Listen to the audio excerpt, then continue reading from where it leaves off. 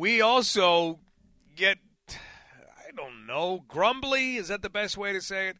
When we see what CEOs are up to. The Canadian Centre for Policy Alternatives put out a little something not too long ago, back in about January, and one of the things that it talked about was that the 100 best paid CEOs in this country make 243 times more than what a typical worker in Canada would earn.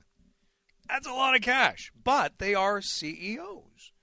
So what is it that goes into CEO salaries? Why are we seeing them earn, on average, in Canada, $14.3 million per year in 2021? That's a lot. And that, again, is coming from the Canadian Centre for Policy Alternatives report. So we got a question about this from Lori last week, and we thought we've got to look into this. We've got to find out some information on this. So to help us to dissect this, please welcome Professor Ian Lee, Associate Professor of Management at Carleton University Sprott School of Business. Professor Lee, thank you for being here. My pleasure, Mike. So CEOs, you would think that whoever is at the top of the mountain deserves to earn the most of anyone on the mountain. But, 243 times more than the average worker? How do these things get so big, these CEO salaries? You're talking Canadian executive salaries, I'm assuming. Canadian executive salaries. Right. Okay, I know there's going to be listeners that are really angry at me, and because I get emails all the time saying, and who paid you to say that? I do not consult to anybody. My paycheck comes from Carleton University, and the deans and the presidents do not tell the professors what to think or say or study or research. And I have no stocks, no bonds, no investments in any of these companies. I just studied the data, okay? First off, Canadian CEOs are paid a fraction of American CEOs of large companies. So we're comparing apples to apples. The publicly traded companies, the top 100, to use the claim of the CCPA, are paid far less than the U.S. People say, well, so what? It's still too much. And so let's not talk about the Americans, even though they do. CEOs down there of a publicly traded company can make $200 million a year or more. A year? A year. Now, you asked so the second thing is, I just want to deal with the methodology because I'm very familiar with the CCPA. I've been debating it and discussing it for years. It's a bogus, spurious methodology. Comparing me to a CEO is just as ridiculous as comparing me to Patrick Mahomes, the star quarterback of the Kansas City Chiefs, who makes $50 million a year. That's about 80 million Canadian dollars a year.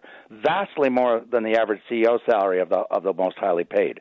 I'm not criticizing Patrick Mahomes. I actually think he's a phenomenal quarterback, by the way. And that's the team I support in the NFL. But my point is, we're comparing apples to kumquats to spaceships. They are in a market. A professor at UCLA wrote an article, a famous article back in 1984. It's been studied, and others have studied it since, and it's called The Market for Superstars. And he argued that in certain industries or careers, there are superstars, and he specifically mentioned pop music, professional sports, basketball, baseball, hockey, football, soccer, and CEOs. And they're in a very unique league because they're operating at an extraordinarily high level. Let me be even more blunt for those who really don't follow this argument or don't like the argument. I am not remotely qualified to walk out and play in the NFL. You people could say, well, that's because you're an old guy. That's true. When I was 22, I had no talent to go and play in the NFL. I have no talent to go out and sing like Taylor Swift. My daughters and my granddaughters tell me that she's unbelievable, and she makes fabulous salaries. In fact, I looked up the Forbes celebrity list for 2022. Anybody can look this up, by the way. It's a free report. These are just some of the highest-paid entertainers of 2022. Brad Pitt made $100 million U.S. Sting made $210 million. Tyler Perry made $175 million. So where I'm going with this is not to justify it. That's not the question. It's in a market. There's a labor market, a very specialized labor market, which is driven by supply and demand. And it's just, that's what's driving it. And the market, if you don't pay those salaries, is really simple. Guess what? You don't pay, you lose. You don't get the top person. Just like Baltimore Ravens, if they don't pay Lamar Jackson the top salary that he wants, they're going to lose him. And because that's the nature of competitive markets. We don't believe in the former Soviet system where every fixed salary was fixed by the state. It was essentially what we would call wage controls. And there's no country in Europe or U.S. or Canada in the Western economies that regulates wages. And so we let the markets, decentralized labor markets, regulate wages. Now, coming back to that person who wrote to you and said, how can they deserve it? Well, they deserve it because there's a competitive market where somebody wants to pay them. The market won't pay me $10 million a year. It won't pay me $100 million a year because I don't have the skill sets in that labor market. It's just plain old-fashioned supply and demand. It's the same reason why Sidney Crosby makes $15 or $20 million a year to play hockey. If you want to use Canadian examples, for those who say, I don't want to talk about American examples, there's very wealthy Canadians, and they're not all CEOs. Some are in entertainment. Some are in sports. Some are Canadians who are playing in the U.S., and so on. And so it's a very different market. And so when CCPA, and I've said this before, when the Canadian Centre for Policy Alternatives compares the average salary to Taylor Swift, although they don't, they very deliberately choose CEOs, but it's just as silly as comparing anyone listening to Taylor Swift. Well, the answer is really obvious. None of you or me can sing like Taylor Swift. That's the answer. I love this. I love That's this. the answer, people. We're talking with Ian Lee, Associate Professor of Management at Carleton University's Sprott School of Business in Ottawa. And I don't know if you have online courses, but don't be surprised if people in London are trying to take them. This is fun. Professor Lee, that is a great way to look at it. Now, I guess, is it we don't really appreciate the skill set that it takes? You think, anybody can go into business. They're in the right place at the right time. Is that something that we get completely wrong in this case? Yes. In fact, I'm glad you brought this up because I have had this debate individually, and they say, yes, I understand that Taylor Swift is incredibly talented, and I understand that Patrick Mahomes is incredibly talented. But I've actually had this response to me. Any idiot can be a CEO. Well, let me tell you something. I was in banking for 9 years, a long time ago, 70s and 80s. I was there when interest rates hit 20%. And over the years since, I've kept in touch because I have friends in the business world. And I know some CEOs in Ottawa. And I talk to them. And let me tell you this, and I'm being very, very frank, because some people have asked me why you left the bank after 9 years. I had a great career, by the way. I wasn't fired. I quit to go back to school to get a graduate degree. And I had friends that went on and went up to be VP, and I ran into some of them from time to time. And they always had this long look in their face, and I'd say, well, what's wrong? She said, well, I get up at 5 o'clock in the morning, and I have to be downtown at work because I'm the vice president of a bank or a big company. I don't see my children. They're asleep when I leave.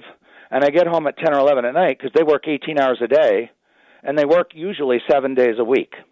It's hell. I left the bank. I cannot imagine wanting to be a CEO of a publicly traded company. First off, all the politicians are shooting at you every day of the week. You have interest groups attacking you, saying you're a greedy, rapacious, capitalist pig, and all those names that they call you.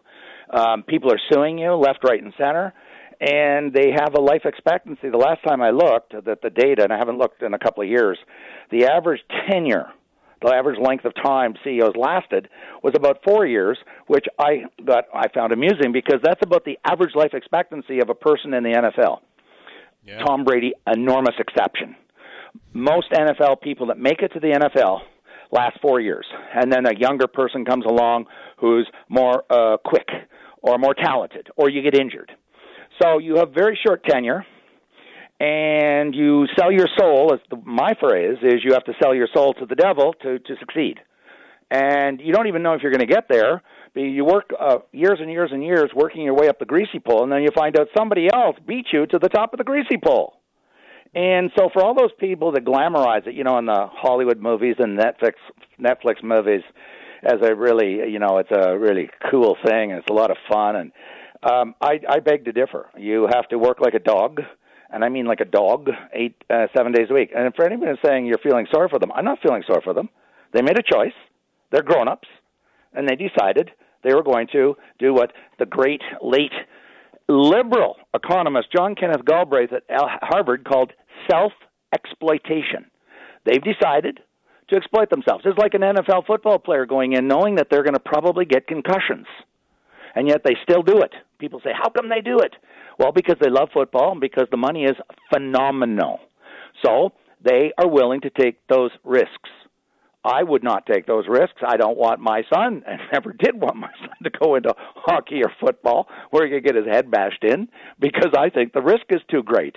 But there are people that do that. And finally, very quickly to your point, the skill sets at the top are brutal. First off, you not only have to have a deep experience in the industry or in industries.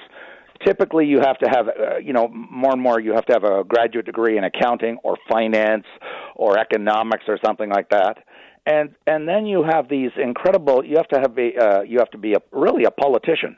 The people at the top are very political, and I don't mean they belong to political parties, but every major strategic decision is being scrutinized every day. Not unlike politicians. Now, they're paid a lot more for sure, but they're being scrutinized by the investors. They're being scrutinized by the regulators. They're being scrutinized by the media. They're being scrutinized it's living in a fishbowl, sort of like the royal family. And I know lots of Canadians who've said to me over the years, I could not imagine being in the royal family with that scrutiny 24 hours a day, 7 days a week. I think it would be hell, to be honest. I don't know why people think that's so cool. I think it's awful. And so Professor they get paid huge bucks. You have shed some incredible light on all of this. Thank you for painting the picture for us from that perspective. We really appreciate the time. We'll have to do this again, or we'll just have to, get you on right before the NFL season. We'll talk some football and where the Chiefs are headed. Okay, my pleasure. Take care. Thanks. That is Ian Lee, Associate Professor of Management at Carleton University's Sprott School of Business in Ottawa.